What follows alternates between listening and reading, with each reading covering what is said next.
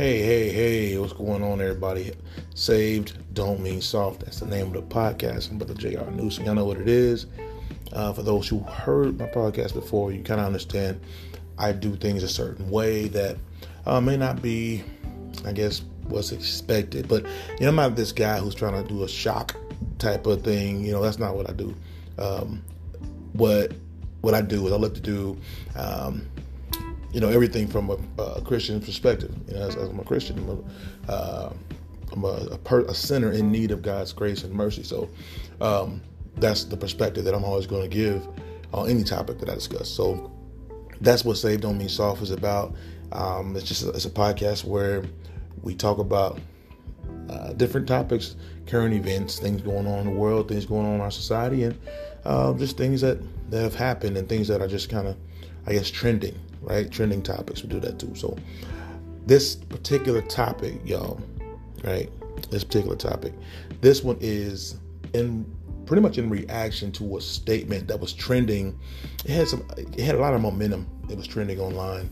And it was on social media, and it was heavy. It was just trending everywhere. And it was just, you would see all these memes where people were putting this quote on different men's faces, right? To show a man saying this quote. So I'm going to kind of give you just the quote, right? I may not get it exactly right, but essentially the quote was Chris Rock. Right? Most of y'all know Chris Rock, a stand-up comedian.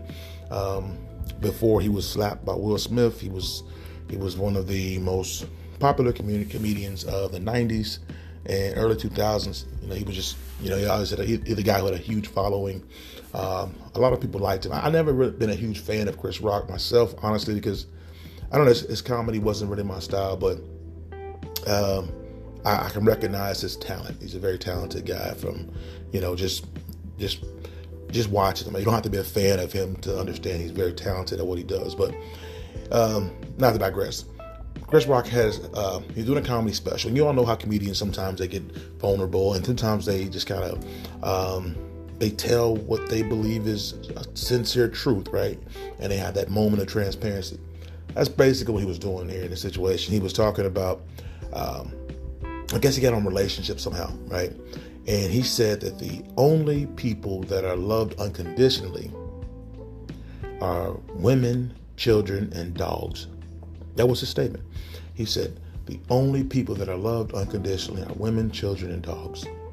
Now, like I said, the way I do my podcast, you guys gonna see, man. I'm gonna give the perspective of a Christian perspective, but it's always going to be 100. It's not that judgy, toxic Christianity.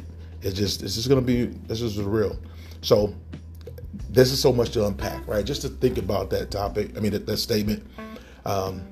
That women are loved unconditionally, and his point was to say that men, essentially, we have to do something to be loved. Like if we can't provide, we're not loved. If we can't bring something to the table, essentially, a man is not loved. Basically, a man has to do something to be loved, and if he can't do that anymore, he's not loved.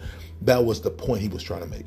Now, there were several men who took that and ran with it, and that's their mantra, and it's sad because, I heard even family members I've heard make that quote, and it's a sad thing to hear for me, right? Because when I hear that, I can't help but think of there's a lot of men who are hurting inside to make a statement like that, and you may say, well, Brother News, what you talking about? Well, I'm saying a lot of guys are hurting because I feel like guys who believe that are guys who are so trapped in maybe something that somebody wronged them, somebody did something to hurt them, and they can't see past their own life, their own circumstances, right? So that's part of what I believe is makes so many men stand up on that statement Chris Rock said and what he was talking about. But I think it's no way true. There's nothing true about that. There's just nothing true about the idea that women and children and dogs are loved unconditionally. Fact, right? It's a fact. So if that was the case, and most men who spew that and say that, they're products of a single home. right? Most men who stand up on that are products of a single home in which the father didn't love the family enough to be in their life, right? And listen, I'm not saying that everybody has to be happily married and all that. That would be great if people were married and had a family and stayed together. I know things happen, and some people they just can't be together. I get it, but there's so many children raised by single mothers who slave, working multiple jobs to put food on the table, right? Single mothers who have to be father and a mama, right? Because there's no man who stepped up and is going to take care of responsibility. So these are thoughts that come to my mind when I hear that statement of, that women and children and dogs are loved. I mean, I will say this: there are men who will love a dog more than they would love their children. Honestly, there are men who treat their dogs better than they treat their own children or the mother of their children. And listen, this is not a situation where I'm up here I'm a feminist and that's not that. I just got to tell it how it is. Reality shows that there's so many single women raising young men, and it's a very unnatural thing because God never intended for a woman to have to do, the father and the mother role. That's not how it was intended. It was never intended for a woman to have that much responsibility put on her. That's just not how it's supposed to be. A man was designed to be a leader, right? And to be a head of a household, right? So, and that's not saying that a woman can't. Like I said, many women are put in a position where they have to be the head of the household. But I guarantee you ask most single mothers, right? Would they prefer not to have to be the head of the household? They'll say yes. Most of them will say they would love it if they did not have to be mommy and daddy. They would love it. I mean, let's be real here. We understand what society tells. Society loves to divide men against one woman. And that's how society is because we live in a wicked world. But that's not how it is, right? A woman should never have to be in a position to have the pressures of being both parents, taking care of children. I mean, it's a lot that goes into parenting. It's a whole lot. I can't even imagine how difficult it will be to have to, be one parent having to take your child to school events, doctor's appointments, sporting events, take them on play dates, take them to hang out with their friends. I can't even imagine how difficult that would be for one person to do, right? It's a nightmare of a situation. So for me, when I think of someone making that statement, that making this false statement that women and children are loved unconditionally, I have to say that's false, man. It's straight up false. It's not. It's a fictional delusion that some men, a lot of men, unfortunately have. And it kind of brings me to a thought. There's a lot of men that we see, and I'm learning. I was reading this online, and that there are a lot of women that have come to the same conclusion that there are men that want them for sexual relationships, but they don't want to be in a relationship, right? These men don't like women. There's a lot of guys who don't like women. They like sexual relationships, but they don't like women. And that's a very scary, scary place as we think about how God designed things to be. He didn't design a woman to be a piece of meat, right, just for pleasure. That's not how God designed it, right? He literally made women to be a helpmeet, right? To help a man meet a standard, right? Because without women in our lives, there's no way as men we can do the things that we're able to do. I mean, all these great inventions, all the great things that men's name is listed under here, whereas a man who's the inventor or designer or whatever, there was a woman behind that guy, whether it was his mama, whether it was his girlfriend, his wife, whether it was his sister. Some woman helped inspire and nurture the gifts and the talents of all the great men that we know of. And Dr.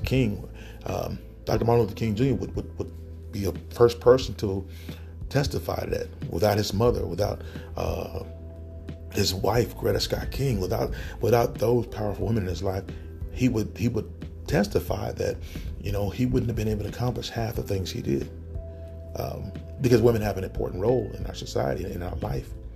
But there are a lot of, like I said earlier, trauma, y'all. Trauma is big, and it's a real deal. With the idea of so many single mothers trying to raise boys. And I hear this too many times, where a single mother trying to raise boys, all she knows is she has to be rough, right? So I hear stories of single mothers punching their sons, like boxing them. That's their discipline. They, hitting them upside the head. I mean, just getting real, crazy with them, because they don't know any other way to deal with a young man. See, the way it was meant for a father or a male to be in the picture, and the male to set the young man straight, set him on a path of understanding right and wrong, as far as, that's consequence. Where that consequence, you learn those consequences typically from a male. That's how you're supposed to learn it, really, a father or some man. Hopefully it's not the police, but it's a male that typically is supposed to teach consequences. Mother's a nurturer. She's a teacher. She's a nurturer. She's all those things. But, there's something about a man's place, the way God designed it, to teach a young man not to follow in the mistakes that he made. Most times as fathers, our biggest thing to our son that we want to pass on is we want to pass on to our sons to not do the things we did, right? We want to teach our sons, listen, this is what I did, and this is what it cost me, right? So don't do this, and you could end up here. That's something that could only come from a father, could only come from a male role model, because as a man, we can relate to other young men, right? So it's one of those things where I know that may come off based on how our society is, it's sounding chauvinist, but it's not chauvinist. God had a design in place. He didn't design young boys to be taught how to be a man from their mother. The mother was to teach them how to have love and be compassionate and loving, and to be good husbands. Realistically, we learn that from our mothers, because our mothers show us that softer side that we need as men. We gotta have that, right?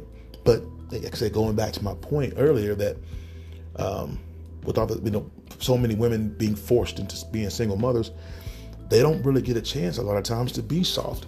They got to be rough on them boys, and it just messes so many things up. And then you have a generation of young men who have a lot of different turmoil and different problems inside of themselves, because they watch their mom suffer. They watch their mom go through a lot of different things. I know guys who their mother had to prostitute for them to eat, right? I mean, I knew guys that, it was kind of an unspoken thing. Their mom was a prostitute, and then she did it because she wanted to feed them, and she had no other way to make ends meet. Her job wasn't cutting it. And these are things that young boys grow up seeing sometimes, that cause them to have a lot of resentment. Sometimes they resent other women, right? I mean, there's just something to it. I just never liked that idea of a man feeling like women are mysteriously, unconditionally loved, and children are. I mean, I'm gonna just drop some statistics, right? Because I want to prove my point. That's what I want to do. I want to prove my point. Not that I gotta be right all the time. That ain't me. It's just I want to make sure that I make sense of what I'm saying here. It said so. I'm gonna just the statistics. So, in the National Coalition Against Domestic Violence, they were giving some stats that said 46% of female rape victims were raped by an acquaintance, right? They were raped by an acquaintance, meaning somebody, typically a man, in most cases, to be honest. It was a man they knew. Now, I'm sure in most cases, pretended like he loved her and pretended like he cared about her. And he violated her. 46% of those rapes are from people that the woman knew. And that just tells you something. Like I said, and of those 46%, I can guarantee there's probably 45% was done by a man, right? There's some grueling statistics. I mean, it says 1 in 5 women have been raped or physically assaulted in their lifetime. And this is a fact that shows the women apparently are not being loved like that myth is alluding to, right? You don't hurt people you love. But, there's so many statistics out here that show, that majority, like literally, if you had sat down 3 women in the United States, you set 3 women down in the United States, at least one of those women will experience rape or physical violence or stalking by an intimate partner. I mean, just think about those horrible facts, right? Those stats are horrible, but those stats show that false statement is just came from a place of hurt. And Chris Rock, obviously, I'm sure he has some sort of relationship issue that made him come up with this thought process that, because really it's like, what about me?